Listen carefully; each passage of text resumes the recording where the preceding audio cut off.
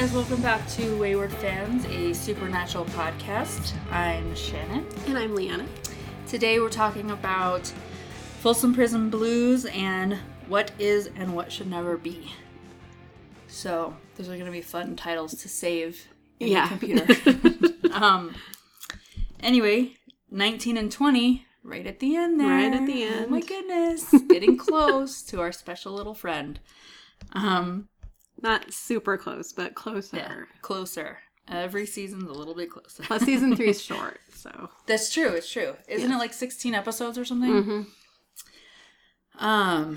So yeah, Folsom Prison Blues, the 19th episode of season 2, was directed by Mike Roll and written by John Shiban. Take it away, Liana. You should look it up. So we start in Green River County Detention Center. They're remodeling an old cell block. And they're like opening a very, very firmly sealed door. And when they finally get it open, we see a room that's just like covered in dried up blood. And then we see all the normal signs of a ghost. The air gets cold. We see some paper flying past people. Then it cuts to night. Some dude reading comics in his cell and the lights flicker. The clock stops and we see a spirit fly by right outside his room. He waves down security through the video camera and the guard shows up and just yells at him to shut up. And then when the guard walks away and signals lights out, we see the same cold air and he gets pinned in the cell block door and he's screaming, and then it cuts to the original inmate with kind of like an "I told you so" look on his face. And then title card. So then we see Sam and Dean breaking into, I don't know if it's obvious, but I looked it up, the Arkansas Museum of Anthropology. And Sam's like, this is a bad idea. I don't like this. And you find out pretty soon why he felt it was a bad idea, because it's made pretty evident that they did that. They get caught on purpose. Right. So that they can go to that detention center. And we get to see them do mug shots. And Dean is hilarious, as usual. And I love that he's referencing Zoolander. Right. This is my blue steel. And then he does his face that he does for every single photo he normally does. So I was looking at the mugshots because they have the height behind them, and I don't know if that's accurate or not. It's not. I actually wrote it down. Did you? And okay. I double checked because I knew before this that Sam was 6'4", and Dean is 6'1", and Cass is 6.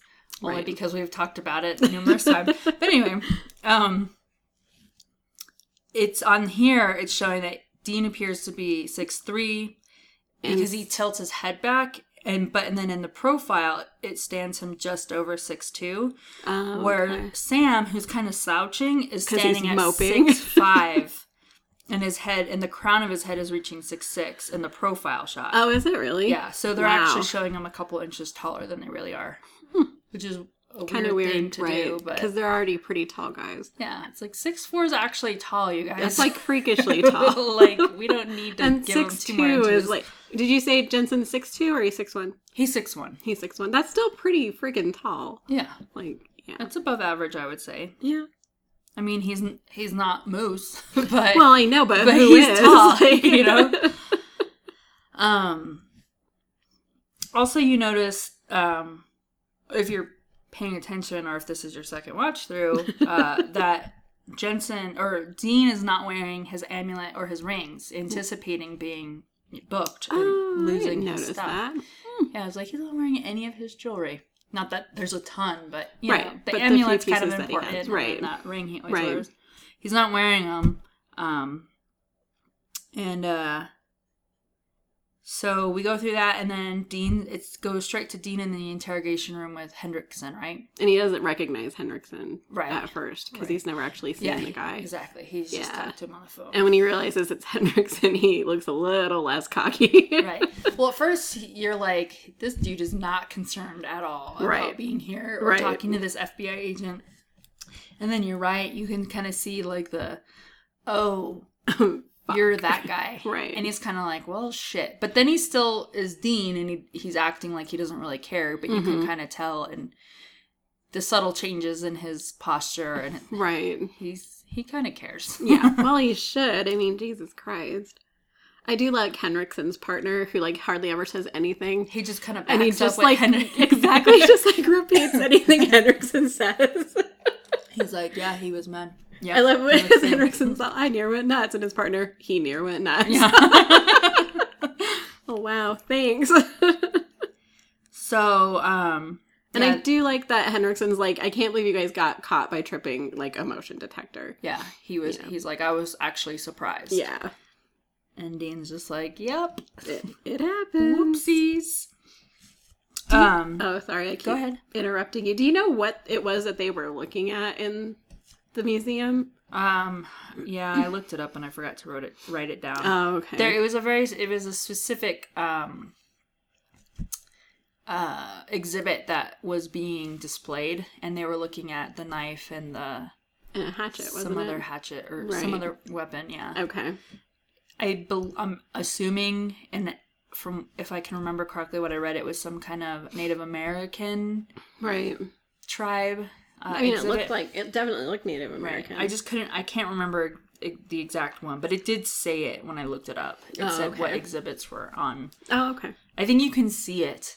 Can you? When they're walking through, like, you know, if you're one of those people who, like, are freezing every frame to catch every minute detail. So, yeah, but then we get to meet Mara Daniels, who is their public defender. She comes in and stops the interrogation. And that's kind of when we know that they had planned all along to go, because Sam's like, we're going to Greene County, right? Right, exactly. It's like, And you're like, oh, okay, you guys are. And then even when she says, like, how long they're going to stay there, Sam kind of gives Dean a look, like, yeah, like, that's how long we're going to be there. We get a week or less. Right. So let's we need fucking to get this not done. mess around. So they're placed in the newer B block when they get there. Sam's in B309, Dean is in 310, B310, just in case this comes up for quiz. All right. I love their cellmates. Dean just will not give him the top bunk. And I love the look he gives Dean when Dean's like, I call top bunk. He's like, what? Just throws his stuff up there. And then I love the look Sam gives Dean. Yeah. When they close his cell door and you see Sam's face just like, yeah, just like, I'm going to fucking kill you. I hate you so much. And then later they're talking about him, and he's like, so how's your cellmate? He's like, he just stares at me. It makes me very uncomfortable. Oh, I wrote this note because I thought it was funny. Sam is racist against inmates like Dean is racist against ghosts. Right.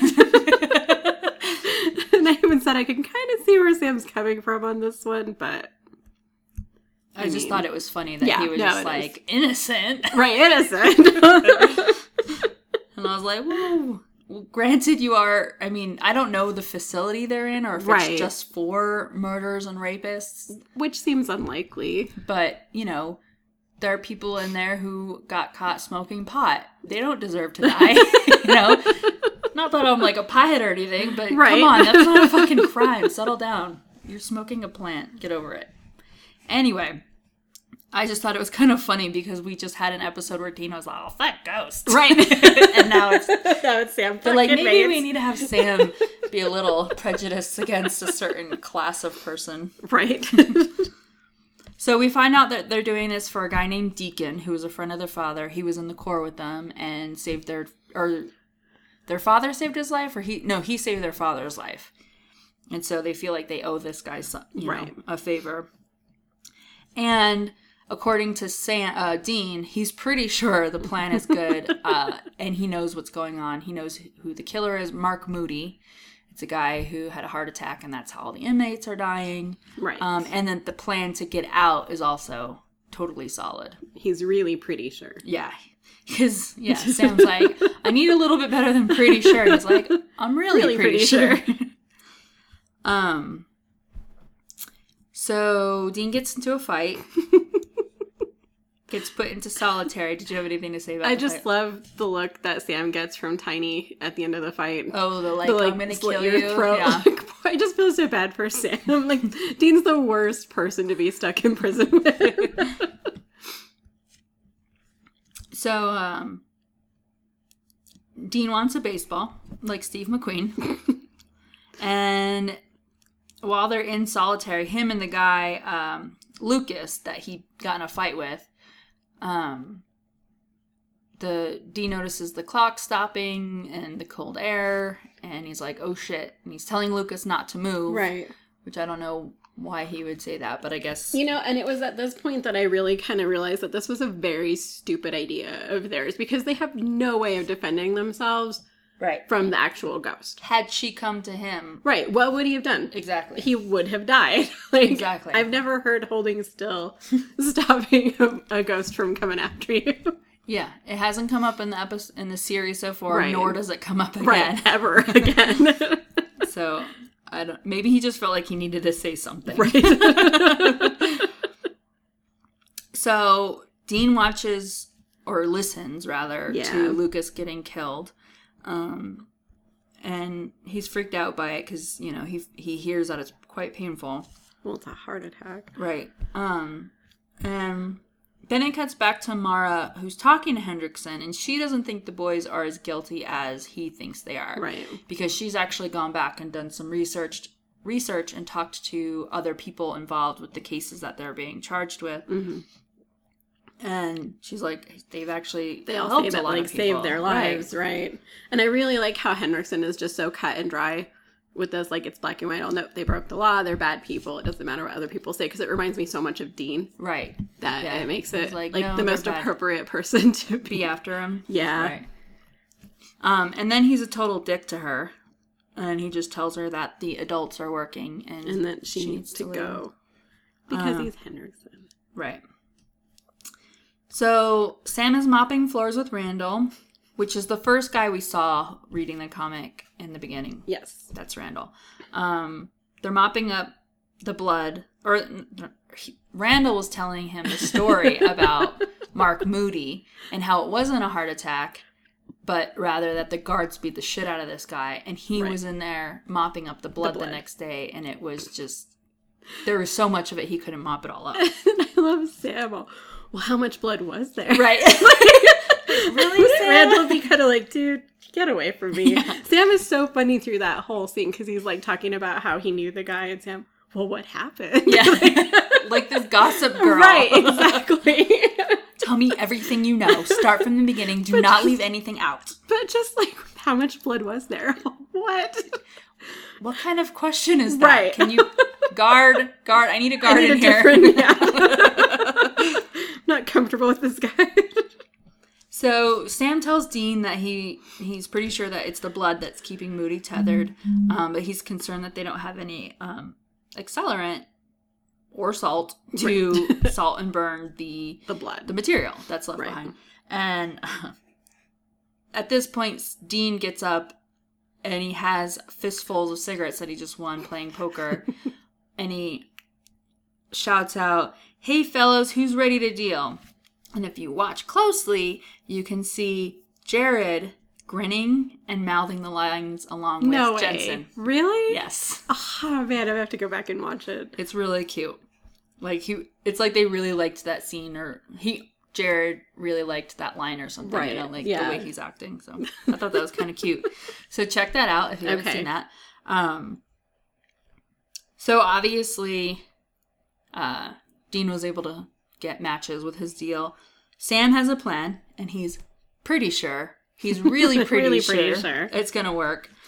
And we find out pretty quickly that the plan is for Dean to get in a fight with Tiny and distract the guards so that Sam could slip away. So one question I have about this is, like, what the fuck does that food really taste like? Considering how much of it Dean eats.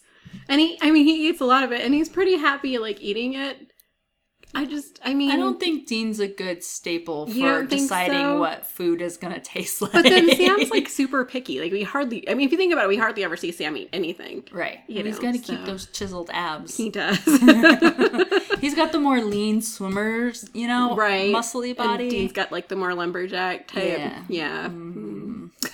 Anyway, I'm just very curious. I think Dean will eat anything. I think you're right. But I still want to know. Like, I want to know. I just love how he's like, I'll take mine al dente. Right. You want some crispy pasta from... It probably is. Or it's really gummy, overcooked. Yeah, definitely. Anyway, sorry. Tangent. No, it's okay. I do like how he picks the fight with Tiny. Oh, yeah. That's what I put as one of my favorite lines. Is it a thyroid thing or a deep-seated self-esteem issue? Because they're just donuts. Yeah. They're not love. I love that line. They're just donuts. They're not love. Yes. It's probably one of my favorites. Yeah, I love that one. So they get in a fight. The distraction is a success. And Sam slips away. And while he's in the kitchen, he grabs a thing of salt. And he goes through the vent to get to the old cell block. He finds Moody's cell right away.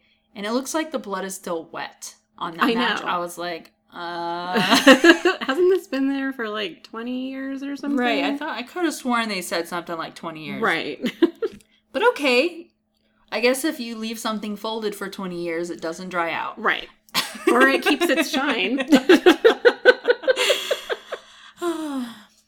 And I love how... So then Sam is doing his thing, burning the mattress, the blood on the mattress, and we go to the infirmary where Tiny and Dean are, and Dean's apologizing to Tiny. He's like, I'm sorry, man. I just had to get in a fight with you. I can't explain why, but I didn't really mean any of those things I said. And Tiny... And he's just like totally open. And he's like, it's okay. I think I really do have self-esteem issues. So good. So good. So while they're talking, Dean actually sees the spirit, which is not Mark Moody, but some old lady. Right. Who's all bucked up looking. And she comes at Dean. Luckily, he had salt handily on his bed. Yeah. Well, it was on his tray. He had a food on tray. On the bed. Like, so I guess they got to take their dinner with them, even though they got in a fight, which seems weird. But anyways, he had salt. It was good. So he throws salt on her while she's trying to kill him, and she disappears. But then she goes and she kills Tiny instead, which is unfortunate. It is, because like Dean, I think we all like Tiny. Yeah. So, then Dean and Sam talk about the nurse, and they go to Randall to get more information, and they have to bribe him with cigarettes more than Dean was, happy to. I earned these. Yeah. What are you going to do with them, Dean? You're planning on leaving here. It just reminded me of Dean, because Dean gave him like a whole pack of cigarettes before they had like very much information, and it's like, I can't remember what episode it was in season 1, but they're trying to get info from that dude at the coroner's office. Uh-huh. And so Sam just like drops a 50 like right away. Oh, was it 100? Yeah, because it was like 520s. Oh, okay. Yeah. It just reminded me of that. Yeah, like, remember I counted and I brought that up in the... And I was like, dude, why are you starting with such a high amount? Right. That was my whole thing with a whole pack of cigarettes, dude. Right. Yeah. Why would you start with that? Yeah. Like, here's like 10 cigarettes. Or maybe even 5. I mean, if it's such a hot commodity in prison, they're probably... You probably started with 5. Good. Right, yeah. So I just thought I'd point that out. Yeah, totally. Dean obviously didn't learn his own lesson. Because didn't he say something to Sam, or am I making that up? Now I can't remember. He did say something to Sam, but it wasn't about how much. It was just that he earned that money. Oh, okay. He said it was the same thing. Yeah. Because all of his money's earned with gambling. Oh, okay. Because I think Dean earns the money for them the majority of the time. Yeah. Well, I know Sam is a good pool hustler. We do see him hustling pool. But it's much later. And he doesn't, because at least in the beginning, Sam is not okay with the credit card fraud and everything. He goes along with it because he's just not happy with it. But most of the money comes, I think, from Dean's gambling habits. Luckily, he's good at it. So. Right. But anyway, so they find out from Randall that it was a nurse. Her name was Nurse Glockner. She worked in the 70s, and she had a thing out for cons. He says, the story was Glockner had it out for cons, and she did this Charles Bronson thing with the hypodermic. Anyway, that's the rumor. Nobody ever proved anything. So then Dean goes to Mara, has a visit with her at the little phone booth things, and asks her to get information, specifically where she's buried. Which is pretty funny. Yeah. Considering she already knows, like, how many times they're charged with grave desecration. Exactly. I thought it was amazing that she went through with it. I know. But Dean is pretty, so. Right, yeah. I guess we have agreed that most people would do almost anything for Dean. Right. It is funny, though, as the lawyer who knows that one don't know is grave desecration. And she's like, sure, here's where this lady's buried. Go. Maybe she felt okay because they were in jail? I don't know. From what she knew about the guys, because she knew everything that Henriksen knew. Right, of course. That was poor decision making on her part. Exactly. So, Dean comes out and starts a fight with Sam in the middle of the yard, and they get taken away by the guard and put in put in solitary, but the guard takes them into like a bathroom. It's the commissary. Oh, is it a bathroom? Okay, yeah, something tiled, right. And lets the other guard know he'd like to handle this alone. Yeah. Which could mean so many things. Right. And I'm like, they're two kind of big guys. Right. Like, sure? Yeah. But then we find out that guard is actually Deacon. Which, it was great because he's actually pretty creepy looking. Yes. Yeah. So he really did come across as, like, the creepy guard. He's been, like, a vampire and a warlock and, like, other... Oh, has he really? TV shows, yeah. Oh, okay. When I was looking up what he's done. Oh, okay. He actually comes back in this, but I'll get to that. So, we find out that Mara actually came through with the information, which as we was said. instant. Yeah. I mean, like 2 hours later, she's like, boom. From what we know, Dean left the conversation with her and immediately had a fight with Sam and then immediately got pulled into the bathroom or whatever with Deacon, and he had the information. Like, in an envelope right there. Okay. Or did he have... He had the envelope. He did have the envelope. Yeah, because that's when he let them leave. So that's just TV time for you. Like, you don't really know the length of time that passed there. It just kind of... And what's funny is I never even really questioned it, honestly. Yeah. I don't know. I do like the fight that they have in front of Deacon. Yeah. Just the little argument back and forth, and he's finally just like, guys! Right. And they're like, what? Yeah. And he's like, she has the information. Right. Your lawyer left this for you. And he's like, oh yeah, she came through. And Sam's like, are you done patting yourself on the back? Yeah. And I'm like, give him a minute, Sam. It's a proud moment. You get your lawyer who knows about your charges to get you this fucking information. Give him 1 second. It's okay. So they find out where she's buried. Yes. Deacon shows them on the way through the vents. The Impala is there waiting for them. Which, it was obviously a good plan. They had everything set up. I mean, I still agree with you, and overall, it's a terrible plan. Yeah, it was really stupid. They could have totally died. And then, being the Winchesters, they just stand next to Baby and change and talk about what they're going to do instead of getting the fuck out of there. Right. You guys have so many Impala talks. You can't just go. Can't we just go while you're driving, have the Impala talk? So... Hendrickson goes and talks to Mara, and he's wanting to know what they talked about when she had a visit. And she's, at first, not willing to give up that information for client privileges and all that. But according to Sam, that doesn't apply in this instance. Right. So she finally tells them about the nurse and that the guys wanted to know where she was buried. And Hendrickson is asking where, and it's cutting back and forth between this conversation and them the boys, digging her up, at the cemetery. Then it goes back to the prison, and we see Deacon in the bathroom. The clock stops, it gets cold, and Nurse Glockner shows up, and she's mad at Deacon for letting the Winchesters go. Yeah, so she starts to kill him.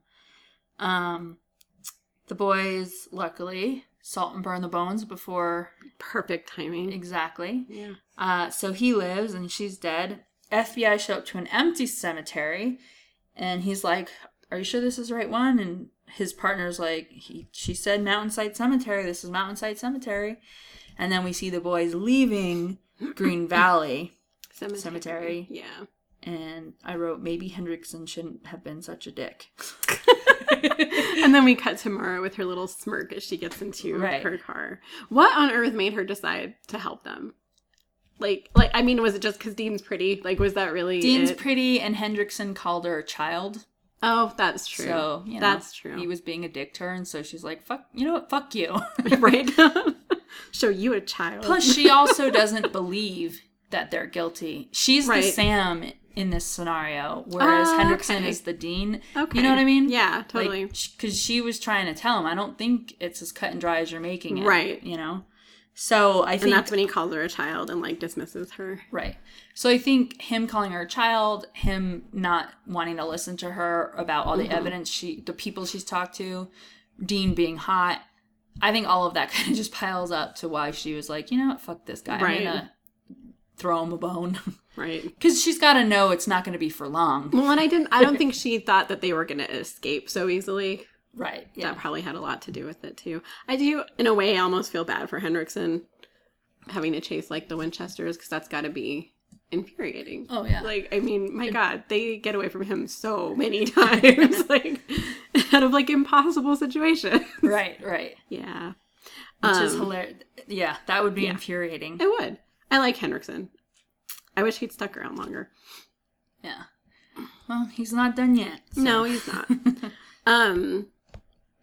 What was one more question I had for you? Hold on.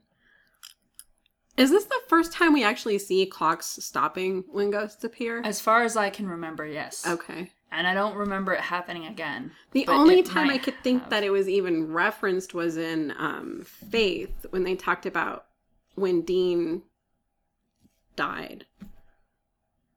She did quote, air quotes. Air quotes, sorry. You know what I mean? Because I guess they were talking about when the Reaper would have showed up to get him. I guess. But that's the only time I remember them referencing it. But that's not even having anything to do with, like, a ghost appearing. A vengeful spirit. Yeah, that's true, so. But yeah, I have never seen that. Speaking of, did you have anything to say about the ghost in this one? It's just a vengeful spirit. Yeah, just a vengeful spirit, yeah. So, a couple little tidbits before we get into our favorite parts. Jensen actually celebrated his birthday on location at the prison during this filming. And if you have the DVD, the season 2 DVD Blu-ray, you can see this in the extras. But the 50 extras dressed up as prisoners and sang happy birthday to him. Wow. In the prison yard. That's awesome. Yeah. And Cliff Kosterman, who plays Tiny, also is Wrecking Ball Calhoun in the wrestling one from season 11. Oh, God, is he really? Yeah. Beyond the Mat. He is also Jared and Jensen's driver and bodyguard. Personal bodyguard. That's Cliff? Yeah. Oh, my God. Really? Yep. That's awesome. So that makes everything a lot funnier. That makes the infirmary scene that much better. It really does. I've heard a lot of stories about that guy from... Well, because Misha hangs out a lot with him, too. Right. He pretty much drives the three of them everywhere. Right. I would love to hear those conversations. Right. And then Garwin Sanford, the guy who plays Deacon, he's also the supernatural producer, Jim Michaels, in The French Mistake, season 6, which is like one of my favorite episodes ever. Man, is he really? Now I'm trying to remember his face in that. Yeah. I've seen that one so many times. It's such a good episode. I loved that episode. Definitely top 3 for me. Oh my God, we're going to have a whole podcast just about that episode. Probably. So we can recite it to each other. That'll be a fun podcast. Let's just read the script without the script in front of us and see how we can do. Yeah. We used to do that with Weezer, sitting in Caro's, singing the entire album from beginning to end. No and then problem. Arguing about which songs we might have missed. Right. Yeah. I thought we did pretty well. We did do pretty well. And then we would go all the way back to Pinkerton and go all the way through. It was it was really bad. We had a lot of time back then. We did. Body count on this was 4, according to IMDb. So we had the first guard. Then Lucas. And Tiny. And the ghost, I guess. I guess we're back to counting the monster. I don't know. Unless they're counting the guy she killed. That they were talking about, the one with all the blood. He left all the blood all over Mark his... Moody. Yeah. She didn't kill him. The guards killed him. Oh, that's right. So, yeah. I mean, that would still be a body in a body count. I don't know. This is true. So, yeah. Those are the little things I have. What was your favorite song in this? Rooster. Me too. I mean, how could it not be? Right. Yeah. My favorite moment is the whole Mara telling Hendrickson the wrong cemetery. Just her smiling, and I was like, yeah, you get him. Take that. Because I'm assuming it was because she doesn't believe him about their guilt, and she was like, this guy's a dick. Right. Yeah. Which makes sense. I liked in the fight between Dean and Tiny, when Dean headbutts him and, like, almost knocks himself out. Right. My favorite moment is also probably the interaction between him and Tiny in the infirmary. And that was my other one. Yeah, that was the other one I picked too. Because that's just so good. And knowing that it's his actual bodyguard and driver just makes it that much better. Yeah, it really does. That whole thing is really funny. I have a couple of lines. I do too. I really liked when he said, I call this one my blue steel. Right. And Duck faces it. I like, I think my most favorite is Tiny with the truth is I do have self-esteem issues. Right. Because just the look on Dean's face is like, I also really like the donut comment. Yes. I really like the end when Sam's like, thought we were screwed before, and Dean's like, I know, we gotta go deep this time. Oh, yeah. And he's like, deep, Dean, we should go to Yemen. It's like, I'm not sure I'm ready to go that deep. And then I also like how Sam was, really concerned that Hendrickson was there. And Dean goes, yeah, that guy moves a lot faster than I thought. Right. Look, all we gotta do is find the ghost, put the sucker down, then grab ourselves a couple of teardrop tattoos. Oh, yeah. Yes, let's make ourselves more conspicuous. I liked that. Dean. He's such a dork. That's all I have for this episode. Yeah, that's all I have too. It's a funny episode, but not like, an amazing one or anything. So I guess we will be back in a little while for what is and what should never be. Here come the rooster. Yeah. You know we ain't gonna die.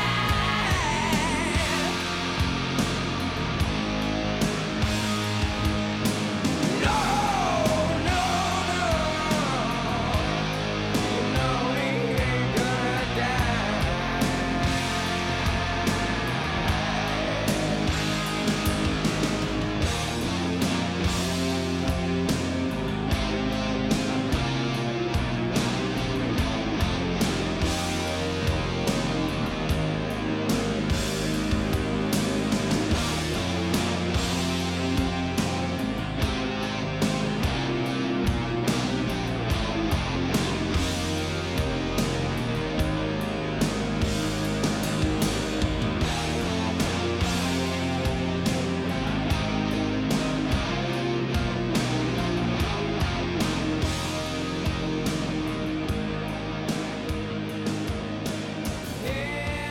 Okay, episode 20 is What Is and What Should Never Be, directed by Eric Kripke and written by Rayleigh Tucker. So it's a really good one. Yes. So we start, Dean's driving around, Sam's at the hotel. He gives him a call because he sees a cop outside. And he's kind of upset because of what happened in the last episode. Right. But the cop takes off, so he's like, all right, no problem. But we get to see that Sam's looking at a bunch of like really medieval type history books, and lets Dean know that they're hunting a djinn. And we learn that Dean preferred I Dream of Jeannie over Bewitched, right, as far as classic television goes. And based on what Sam tells him, he decides he's going to go check out an abandoned warehouse that he passed previously. And Sam's like, I think that's a bad idea. So of course Dean's like, all right, well, I'm going to go do it anyways. So he gets inside. We see like this figure behind like a glass wall, like following him. This really pale looking figure. But then he does the whole jump around the corner and like there's no one there. But then he gets pinned against the wall by this guy, and we see like the blue flames in his hands. And blue light enters his eyes, and then it just cuts to the title card.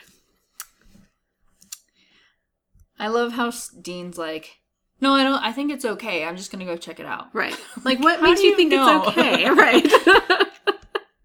This is what gets you guys in trouble. Right. Stop doing shit alone. Every time, dude. So this is also the first time we see the Impala with Ohio plates instead of Kansas plates. And Sam explains it that, in the beginning because they're fugitives. Right. And they need to change them out. How long do the Ohio plates stay, or is this like the permanent change? I think this is the permanent change. God, it seems but like the I'd have to Kansas look. plates were there for so much longer. Right? How weird. So, Dean wakes up. He doesn't know where he is. Did you find out what that movie is that he's watching? Yeah, From Hell It Came, 1957. I want to see that just for that monster. That kind of looked fucking badass. Yeah, we have gone away from the use of puppets right. and, special effects. Which I think we need to go back to. I would that. love it if we can go back to that. Not that Yeah. I'm opposed to visual effects. No.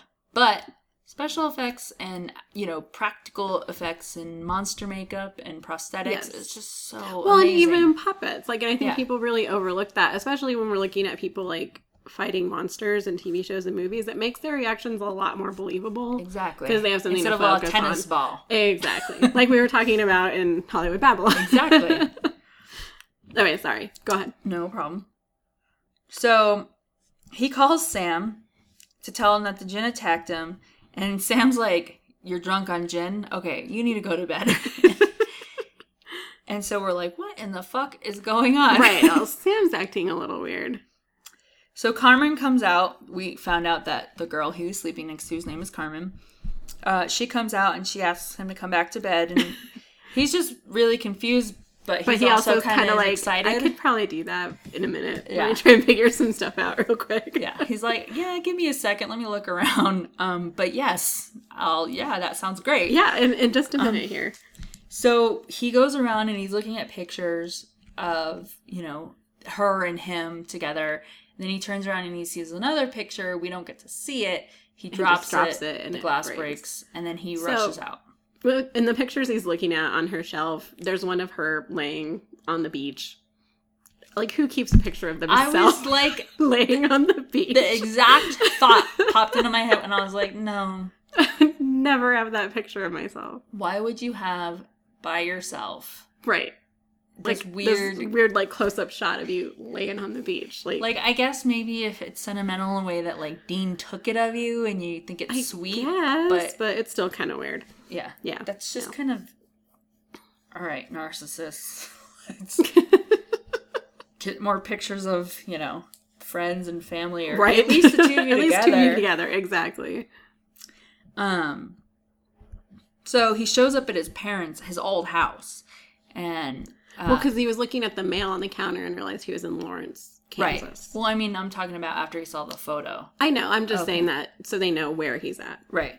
So he goes to his old house and he knocks on the door and his mom answers. And now you're just like, okay, what? This isn't real. This is obviously the djinn did something to him. Right.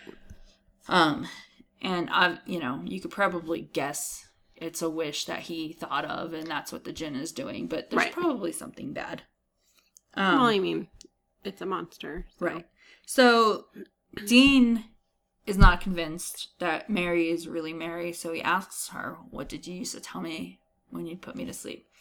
And she says, That there's an angel watching angels over you. were watching over you. I used to tell you that angels were watching over you. And I put, ha! Told you! as my note. Because that comes up much later, which is hilarious. Yes. Because he doesn't believe it. But anyway, so Dean is starting to think that he wished for this, and that the djinn gave it to him, and that's what's going on. And he kind of asks He Mary starts a lot like of mumbling questions. that, Right. like, oh, maybe it doesn't come to fruition yet what he's actually thinking, but he kind of mumbles it in front of her. Right. And then he starts looking around. Looking at the photos the on house, and he sees that John Winchester was on a in a softball team. His shirt was Route 66. And Yeah. I'm like, I'm number 6 on there. You got your ghost truck. Yeah. Monster truck. Right. They didn't want it to look like a monster truck, but boy, did it. Oh, yeah. So Dean thinks it's funny that his dad was on a softball team, and Mary is like, he loved that softball team. And then we also find out that John died in his sleep In 2006. by a stroke. Yes. And Dean's like, that's great. Yeah. She's like, what the fuck is wrong with you? Well, and to me, it's funny that he dies at the same time he died in real life. Right. You know what I mean? Like, that part of Dean's wish didn't change. Yeah, it is odd, because you would Yeah. think that he would want both Both of of them to be alive. around. I mean, Dean really loved his dad. There Right. wasn't as much resentment there as, like, what Sam has. They just towards couldn't him. get the actor.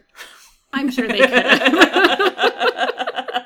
And then I would be weirded out as Mary because he asks her, just flat out asks her, was there ever a fire here? And she's like, no. He's Well- like, no, I thought there was. We But- could tell by the amount of times people keep asking him and talking about his drinking. That's true. That he's probably an alcoholic. That's true. Because she does say he's been drinking. Yeah, and so she's probably in her head like, oh, he's on one of his little episodes again. That's probably why she wasn't Yeah. like, what in the fuck is wrong with you? Right. Like, just outright. Because she does say it. And she asks him if, she's like, let me get Carmen to pick you up. You're obviously drunk. Right. And he's like, no, I want to stay here. He won't let her call Carmen because he wants to stay. And she's like, well, okay, if you are actually okay, I won't call her. So, the next scene is Dean talking to the professor. He goes to, I guess, the local college and talks to the guy Right. about the gin, and he's like wanting to know if it could be real, if they could get. And the professor's like, this isn't. You know that this is real." mythological, right? And then the professor asks if he's been drinking. Right. And, And Dean, everybody keeps asking me that, but no. yeah. And I forgot to look this up. I'm wondering that the guy who plays the professor looks really familiar. Did you know? I don't remember jotting him Oh. down. If he I is, should have looked it up. if he is in another episode or something else. I think he's in a different show, though. Okay. I needed to look Well, I mean, that up. I should have looked that up. Wiki and IMDb will always, Yeah. they'll tell you which, because I'm sure most of these actors I've noticed have been huge TV actors. Right. They have a lot of parts in a lot of different TV episodes.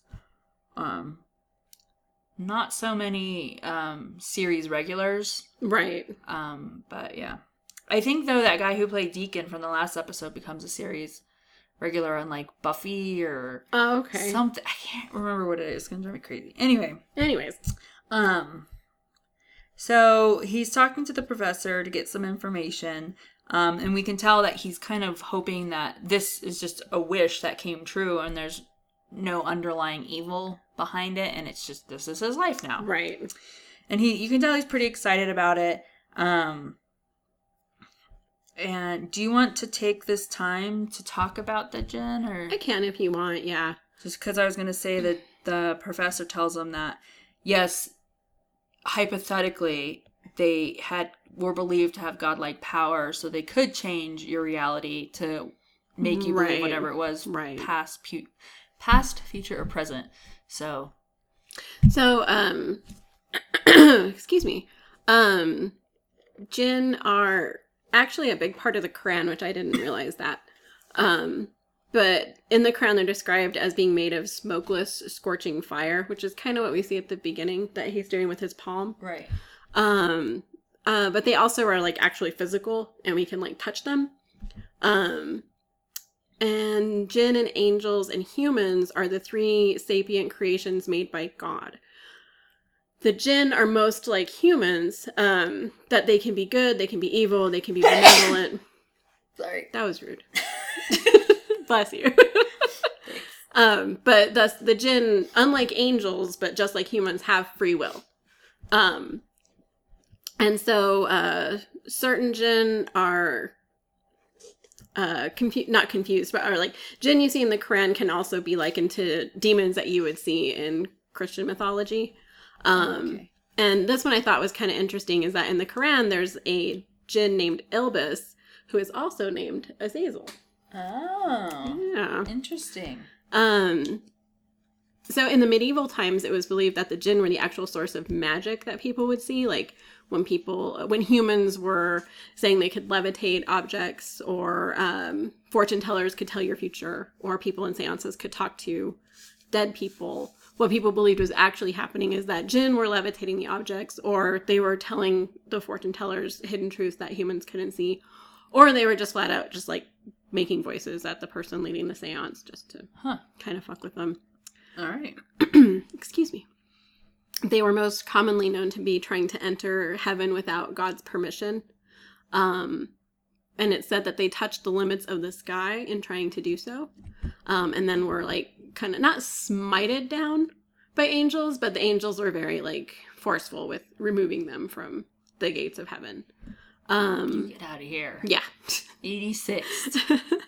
And that in the Quran, there's a lot of reminders to humans not to worship the jinn. Even though the jinn do appear to have the godlike powers, they're not gods, and you shouldn't worship them.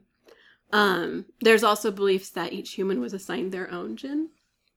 So that jinn could choose to be good, evil, just completely benevolent. Might not be evil.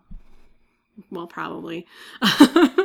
But that they would be known to whisper things to humans to make them do things. And so that's kind of like an out for people who were evil. They're like, well, I have an evil jinn. What do you want? You know? And that the most frequent place that Americans have come across jinn is Arabian Nights. Have you read any of those stories? No, I've been to the restaurant. There's a restaurant? Well, you know, at Disney World. Oh, okay.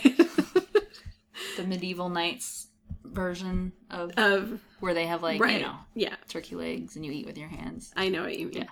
Only since Arabian Nights. Mm-hmm. Okay. But no, I haven't read the books. I've seen Aladdin.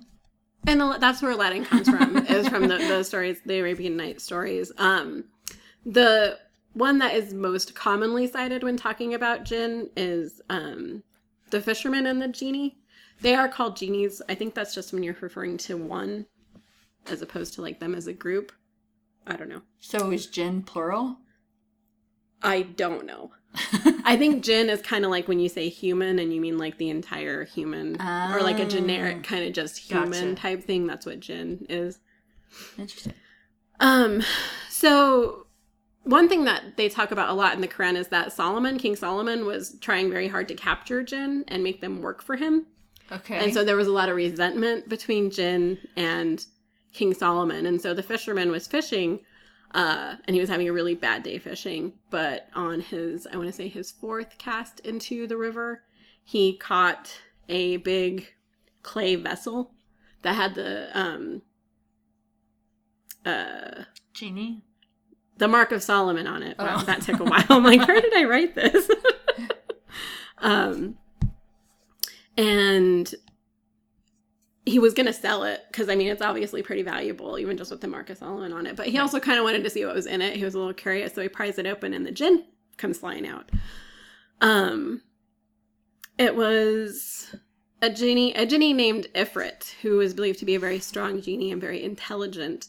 That the genie was not able to be harmed by human weapons, but they were susceptible to magic for like killing them or enslaving them, which is what Solomon did by binding him to that pot, basically. Okay. When the genie came out of the pot, he thought he had been summoned by Solomon, and so he was like ready to kill him. Right. And the fisherman told him that Solomon had been dead at this point for centuries. And the genie was so happy that he was going to let the fisherman have his own choice of how he died. Instead of just flat out killing him. And what we learned is that he had been trapped in that pot for 400 years. Oh my God. In the first 100 years, he had decided that whoever freed him would be enriched with good health and fortune forever. In the 2nd century, he was getting a little more upset, so he decided whoever freed him would just be given a lot of wealth. In the 3rd century, he decided whoever freed him would be granted 3 wishes, which is where we kind of get that from. And then by the time the 4th century came around, he was just so enraged that he decided whoever freed him was going to die. Right. But that they'd just be able to choose how they died. And then it's kind of cool the way the fisherman like kind of got his way out of it, because he like totally tricked the guy, and he's like, I want to know how you fit back into this pot. You're so big. Like, how do you get in there? And so the genie, who are like very proud of themselves and Right. like to brag and boast, was like, oh, well, check this out, and shrunk himself down really small and got back into the pot, which of course the fisherman slams the Right. lid on, and he's like, no, you can't get out till you like make a deal with me. Yeah. And I have heard that story. have you? Yeah. Yeah. And so basically he gets a wish from the genie, and that wish leads to him being able to fish up all these really exotic fish that are really valuable. And that his son, is it his son? No, his daughters were married to... No, his son was appointed the Sultan's treasurer, and both his daughters were married. One was married to the Sultan, and then another was married to a prince. And they all lived happily ever after. Aw. Yeah. And what's that's a pretty kinda good cool, one wish. right?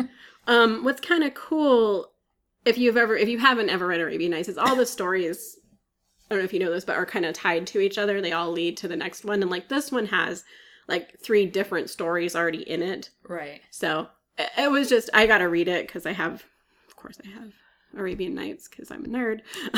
But I read through this one today and I was like, oh, that's really Oh, nice. pretty cool story. But yeah, that's what I did for Jin. I don't know if you were hoping for something a little more, but No, I think that's great.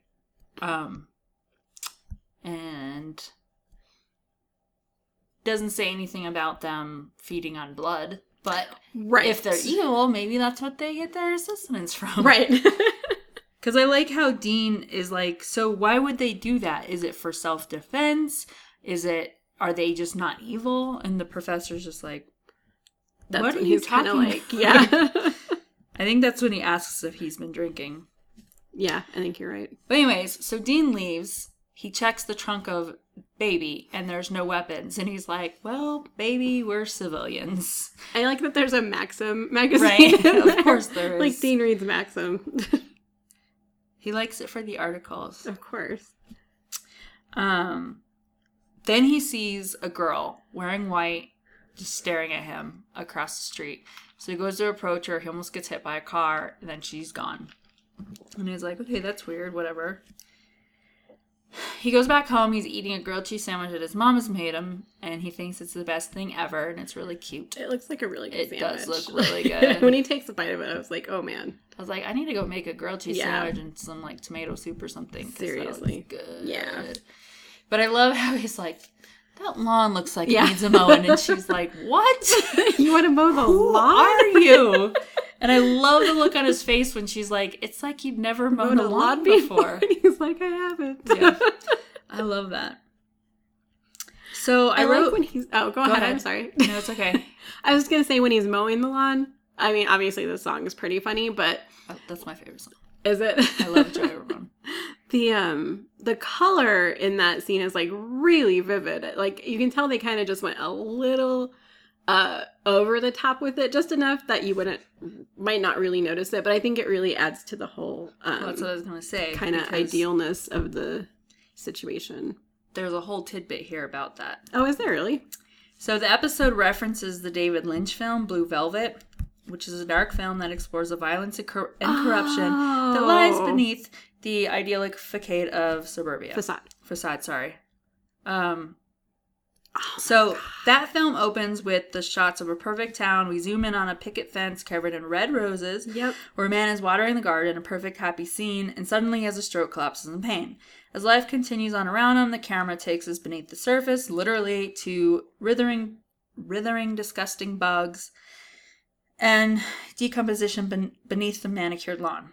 And this is all referenced in the scene of Dean mowing the lawn in front of if you look at stills from Blue Velvet and this episode, the house is almost identical. Okay. It's crazy. That's awesome. So we have the picket fence, the red roses, the house, and we don't do the literal going beneath the thing, but beneath this reality of his is evil, dark lurking. evil, right? Yeah.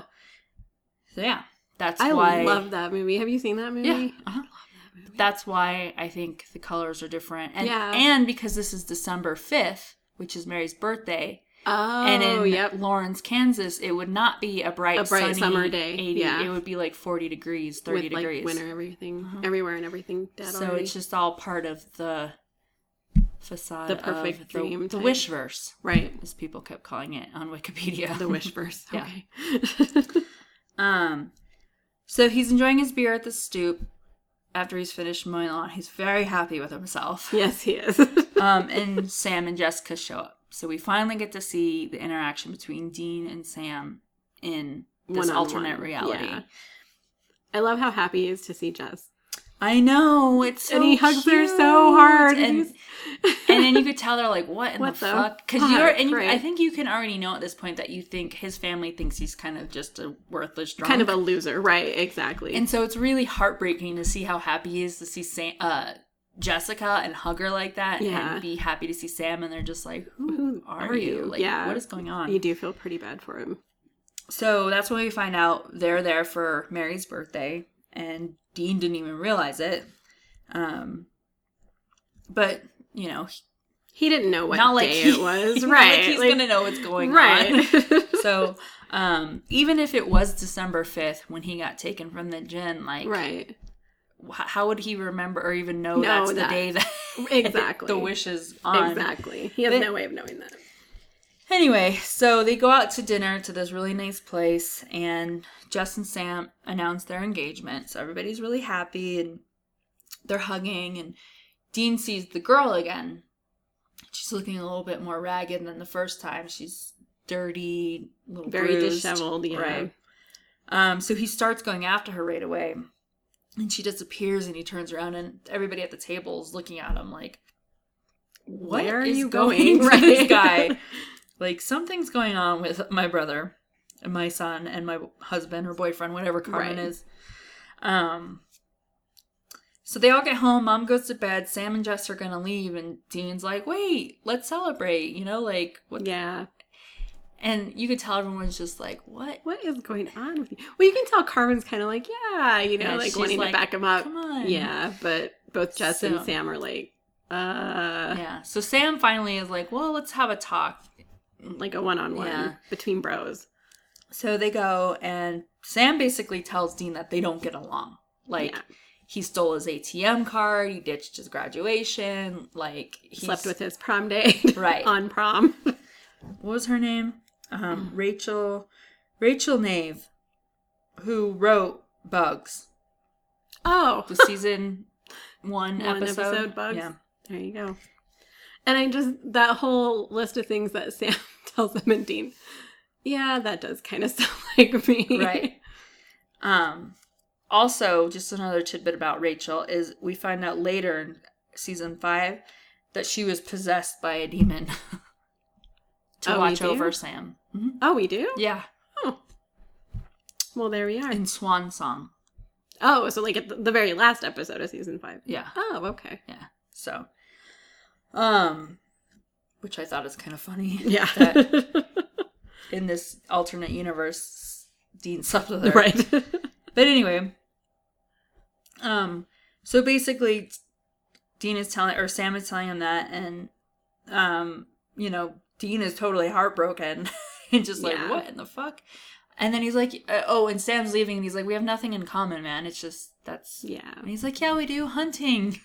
And Sam's like, I've never been hunting in my life. So, and that's what I kind of wonder is, did Dean really think they were still hunters Right, in this like, universe? Or was he just I like think a little he's just upset? grasping at yeah, this point because yeah. he's so like taken aback Back because at this is his supposed to relationship be with his Sam. wish, Right. and his wish is supposed to have this perfect family. And But what I think he didn't realize is that his wish was just for Mary to be alive. right, Which would have changed a lot of things about his life. oh yeah, You know, absolutely. obviously. But yeah. I I feel really bad for Dean. it's really Yeah, heartbreaking. it really is. So this is where we see him telling Carmen that he's really upset that he and his brother don't get along, and she's like, well, you guys just don't hang out much, you know, you're never around each other. Right. And he's like, oh, I'm gonna change that, and we're gonna be great. Yeah. She goes to bed, or no, she goes to work. And he totally thinks he's dating a stripper. Right, because she has the night shift on Thursdays. Right. And he goes, I'm dating a nurse. How respectable. That's so respectable. I was like, you're so fucking cute. Yeah. Stop. Yeah. But anyway, so he goes and he's watching TV and he's flipping through channels and he realizes He sees that on the news that it's the anniversary of the plane crash that he and his brother Stopped in Stopped. season 1. And so then he goes on... Which doesn't that kind of mess with the whole date, it being Mary's birthday? Things seem kind of out of order. I don't know. Yeah. Anyways, I'm sorry. It's okay. But he goes and he does like a Sam research montage and goes back and looks at tons of their cases. All of them, like apparently according to what he says to his dad's grave. And all of the people that Sam and his father saved are now dead. Yeah. And it's one of those instances that where you see that, because one of Dean's major lines through this whole season is how much he doesn't like the job, how they never get thanked for doing the job. And but then he sees that, yeah, and then he sees all of these people dying that he feels like they were able to save. And it kind of makes you realize that even if he doesn't get thanked, like what they do is so important. Right. You know, that he couldn't, even if someone turned around and said thank you, I don't think it would really change how he felt right about the way things go. Yeah. It gives him just a very jaded sense of what goes on around people. Right. You know? Well, and I think this kind of all, brings it really home for him in this episode to kind of see what they do. Obviously, because he makes the decision to leave this very amazing place that he has. Yeah. But this is also when he sees the girl for the third time, and she is now looking really fucked up. She's bleeding. She's even more She's very disheveled. pale, yeah. And she leads him to the closet. He opens the closet, and he sees 2 hanging dead bodies that are, like, totally drained. Just... Yeah. Which, it's just a vision, but it flashes in and out. That's when he goes to his dad's grave, and he's like, what do I do? It's the sacrifices that we make. This is what we could have had, but we don't. Right. But then there's all these people that died, and he's having a struggle, and he's, doing the whole saying it out loud thing to his father's grave to try to work through it. And he starts crying, and it's always terrible when Dean cries, because then it's bad. Yeah. I love that scene when he's talking to John, because they do, and I mentioned this before in other episodes, they do this editing when you see monologues like that, where they'll cut away while he's still saying the line, and then they cut immediately to him, like, probably not even, I think in this one it was mostly him not even saying anything, but you can still hear him finishing off the line. It just really adds a good, like, upsetting and confusing type of effect to it, so you can kind of relate to what Dean is, like, feeling at that moment. So... this scene, specifically where he's talking, was shot in one take. They just used... Was it really? Yeah, they used 2 cameras so they could get different angles to do the cutting back and forth. Wow. But they did it in one take, and Eric Kripke says that it was the second or third take they just filmed with 2 separate cameras so they wouldn't have to break Jensen's performance up. And Kripke describes on the DVD commentary as Jensen is a treat to work with because of how he can tap into emotions and convey it on camera. Wow. So yeah, they did that all in one take. They just had multiple cameras on them so that they could do the editing they wanted. Yeah. That's really cool. Yeah, I thought so too. It just flows so much better, and you can totally see it. Oh yeah, absolutely. So Dean goes to Sam and Jessica's house, and it's obviously totally reminiscent of reenactment of the pilot. And it is awesome. Yeah, I loved it. It's even the same exact conversation. Yeah, I'm just here for a beer. In Mom's china cabinet. I'm sorry, can I do a little, like, sidebar here? Yeah. Because this is not related to the episode, and it's not very sad either, which I know this episode is. You watch Jenna Marbles on YouTube, right? So she was doing an open letters video. Did you see that one? I don't think I have. And she's talking about China because he's in their mom's china cabinet. That's what Sam's line is like, you're getting a beer out of Mom's china cabinet. And she writes an open letter to China wanting to know if they call their China America. I'm going to go get the America out of the America cabinet. And she's like, if you don't, you should, because then it could be like a thing between us. Which is, of course, the first thing I thought of when he's like, China cabinet. I'm like, America. America. Anyway, sorry. Continue. No, it's okay. That's She's fucking hilarious. Yeah. If you guys haven't ever watched Jenna Marbles, you need to check her out. She's amazing. So he takes this, and Dean tells Sam that he needs the he was stealing the silver because he owes somebody money, a loan shark, and he's gonna go pay him off. It's funny though because he just takes one silver knife and then leaves. So he's in the car. Dean is in the Impala outside the house, thinking about what to do, I guess, because he doesn't take off right away. Right. And then suddenly Sam gets in the car. And he's like, I'm not letting you go do whatever stupid-ass thing you're going to do all by yourself. And Dean's like, you're going to get hurt. Like, you need to get out Dean's of here. trying to get him to leave. Right. And after several attempts, Sam's like, no, I'm not leaving. And Dean's like, why? And he's like, because you're still my brother. Yeah. Very reluctantly. Because you're still my brother. So. Mom would be mad if I didn't. And then Dean says, bitch. And he goes, why are you calling me a bitch? I love that part. You're supposed to call me... Never mind. So they're driving, and there's a brown paper rag, and Sam's like, what's in this? And Dean's like, nothing. And he's like, oh, nothing? Really? Yeah. Nothing? And he pulls it out, and it's like this container of lamb's blood. Yeah. And Sam just freaks out. And he's like, what in the fuck is going on? Yeah. So then Dean tells him the truth, to which Sam thinks he's completely and totally psycho. Which I like that because it brings us back to what you were saying when we first started about the pilot and how the original storyline was that Dean would just be a serial killer. Right. It kind of puts us like in that universe where that's what Sam's thinking. Like, and then what I always think is so awful for Sam is here's this brother you never talk to. And the one time you're like, I'm going to be there for you, bro. And he's like got lamb's blood in the car and he's like talking about killing a djinn. Like, yeah, I feel bad for Sam in this part. So Sam's like, you need to pull over. I'm going to get you help. And he starts calling someone. And the whole time he's dialing, Dean is just rolling down the window. Nonchalantly. Oh, nothing's going on here. Takes the phone away and just chucks it out the window, which was perfect. So they get to the warehouse and Dean's just like, stay behind me. Well, I love it because Sam has fallen asleep. Right. In the car, and he wakes him up by shining the flashlight in his face.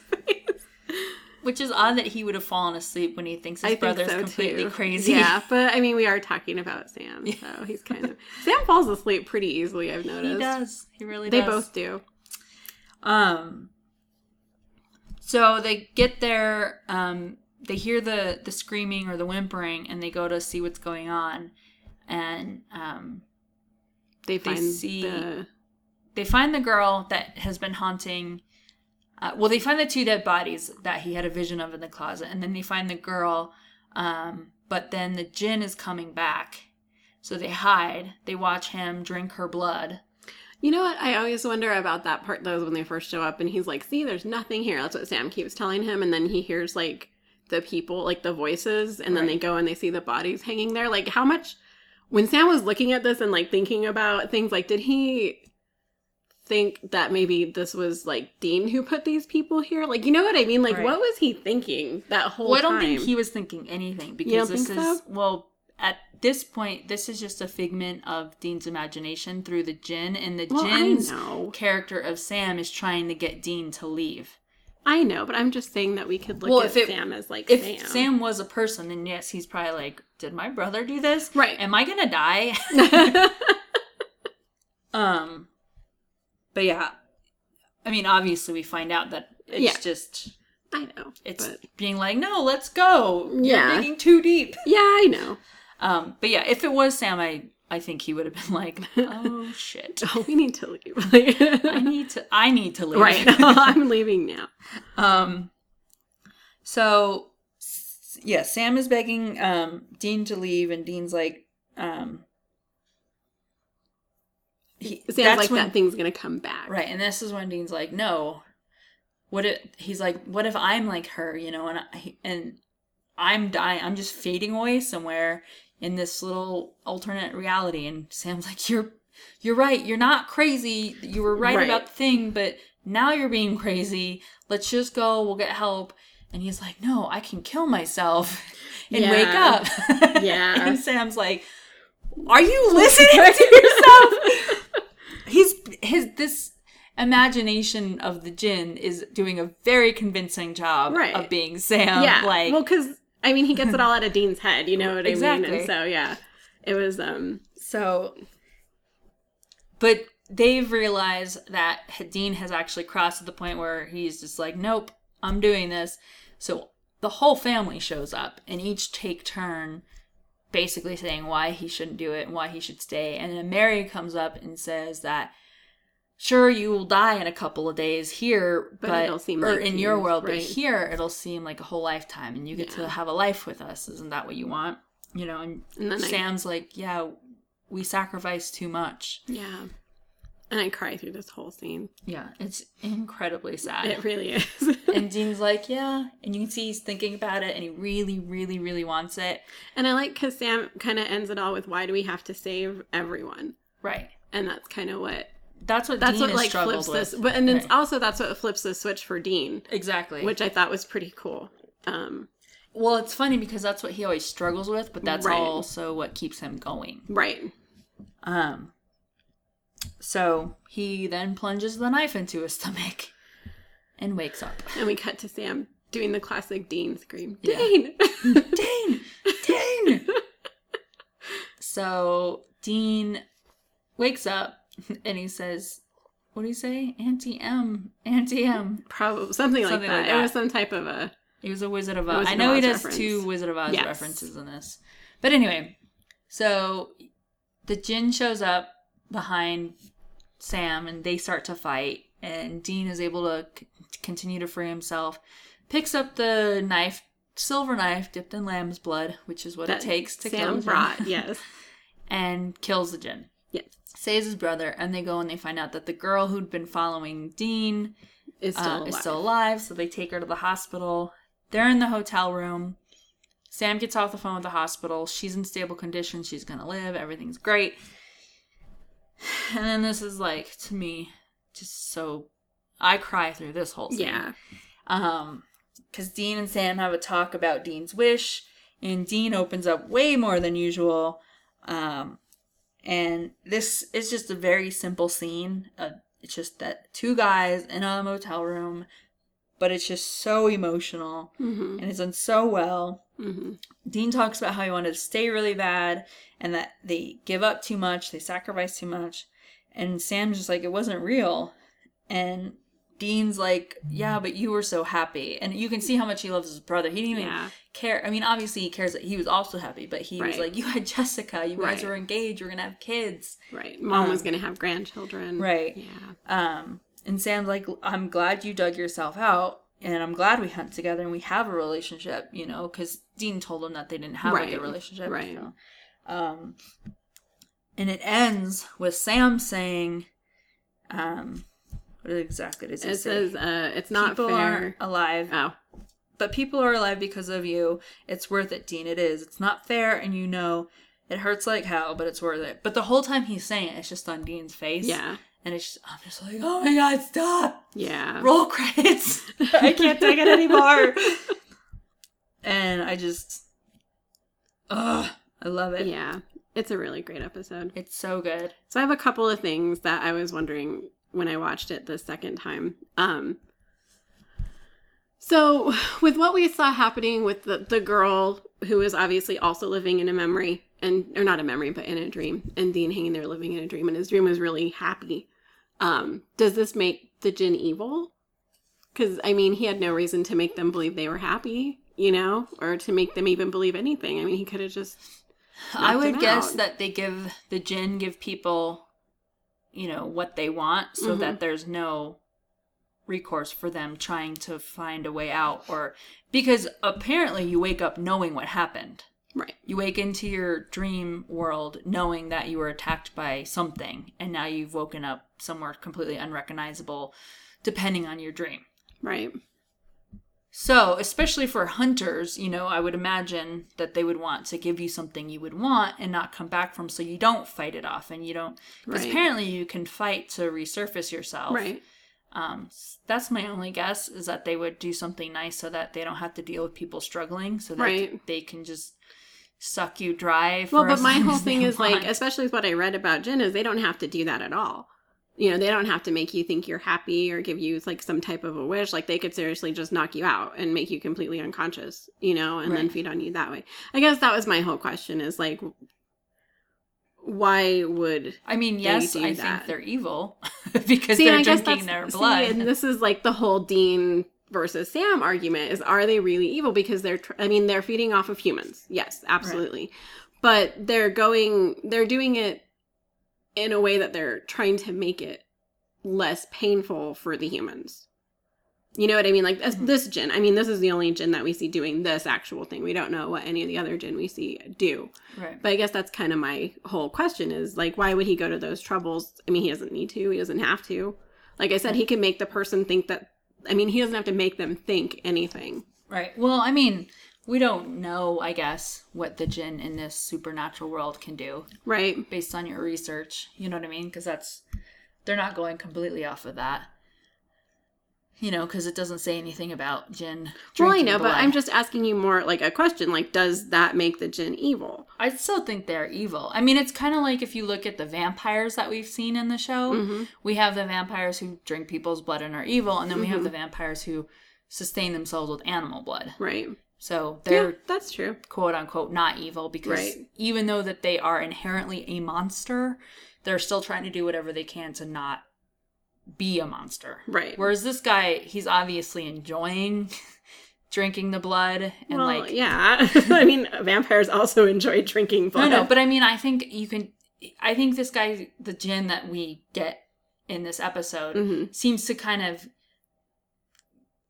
find enjoyment in like the whole getup that he's got going on. Right. Because like the way he's stroking her face and he like shudders and Yeah. you're like, ew, you gross pervert. But you know what I mean? Like, I don't think he's doing this just to sustain himself. And he's like, well, I'll just be nice and give them a happy world. You know, he's doing that probably because he's lazy and doesn't want to have to fight them coming too. Because apparently they keep coming too. Because she did it a couple times. Right. And we can assume that Dean did because he kept seeing her. Right. So my answer is just yes. Okay. I think they're evil. At least this particular one. Because I know we meet more in the future, but we don't see the... And then I also have to wonder, sorry, I like the Jinn a lot. It's one of my favorite monsters, especially the makeup. The makeup is fantastic. It's really cool. But then, because like they go and they save that girl, but like when she woke up, she wanted to go back to where she was, you know, and when the Jinn put her back, and that's why the Jinn put her back to sleep and put her back into the dream she was in. And so I'm like, should the Winchesters have saved her? Like, well, I mean, she was probably, I don't know if she wanted to go back or not. But she was did. like, where's when my they dad? woke up, she's like, where's my dad? Right. And Dean even says she thought she was with her dad. Right. Like, you know, should they have taken that away from her? Was that really like their decision to make? Well, I think they were saving her life, so I'm sure she was probably thankful for it when she realized what was going on. My whole thing is, was she? I mean, like Mary told Dean, he would have lived a complete happy lifetime in that. Right. And I guess that comes down to like... But I don't think she would have if they let her be. Because I think once you kill the Jinn, that's what breaks the spell. Oh, I guess that's true. So even if they just were like, let's leave her, bye. Right. Again, you're not looking at the philosophical part of the question, but yeah. Well, yeah, I think they still should have done it. Okay. Because they're saving her life. I think, personally, I'm okay with them doing it because they're saving her life. And as a Winchester, they would never have left her there. Even if Sam might have been like, well, maybe, you know, she obviously wants to be with her dad. Maybe we shouldn't take that away from her. Or maybe even Dean would have been the one and Sam would have been... Because obviously they would have had to have been opposite. Right. There would have had to be conflict with them. But I think ultimately they'd want to save her life, regardless of what she thought the world she was in. Well, and that's my whole thing. And this is where it comes down to like more of an existential type question is, are they saving her life? Like, it depends on what you define as her life. If she's in complete happiness in this other world, that's her life. You know, your life is in your head. It's not necessarily a physical thing that's happening. That's what the philosophy is that I'm talking about. And so was it up to them to end that for her? Well, no, it's not. But she's also in no position to know Well, if it's her life or not. So Exactly. it's a very hard thing to say yes or no to. Right. You can't. It's not black Right. and white. Well, I'm trying to make a discussion because we're having a podcast. I know what you're doing. I'm just saying. As a Winchester and as Shannon, yes, I would save her physical life. Okay. And I think the Winchesters would too. And as for her, you know, that would be something that she can have over coffee with them and talk to them about. That's stupid, but okay. So, did you have anything else? No. That? I got everything. The episode, What Is and What Should Never Be, is actually a Led Zeppelin song from the 1969 album, Led Zeppelin 2. In the alternate reality, Dean wears a silver chain with a pendant rather than his amulet. I did notice that. The law book that Sam is reading in the alternate reality is by Kevin Parks, who is an assistant director on Supernatural. When Dean wakes up in the alternate reality and calls Sam, and we can see part of a saved text message that is visible on his phone, which may be to or from a Christopher Cooper, and it reads, "Hey dude, how are you doing, man? I'm pretty darn good myself. I've been meaning to sit down and write, but I've been so damn busy. I've been meaning to call too, but hey, what's a fella to do?" Oh, what a dope.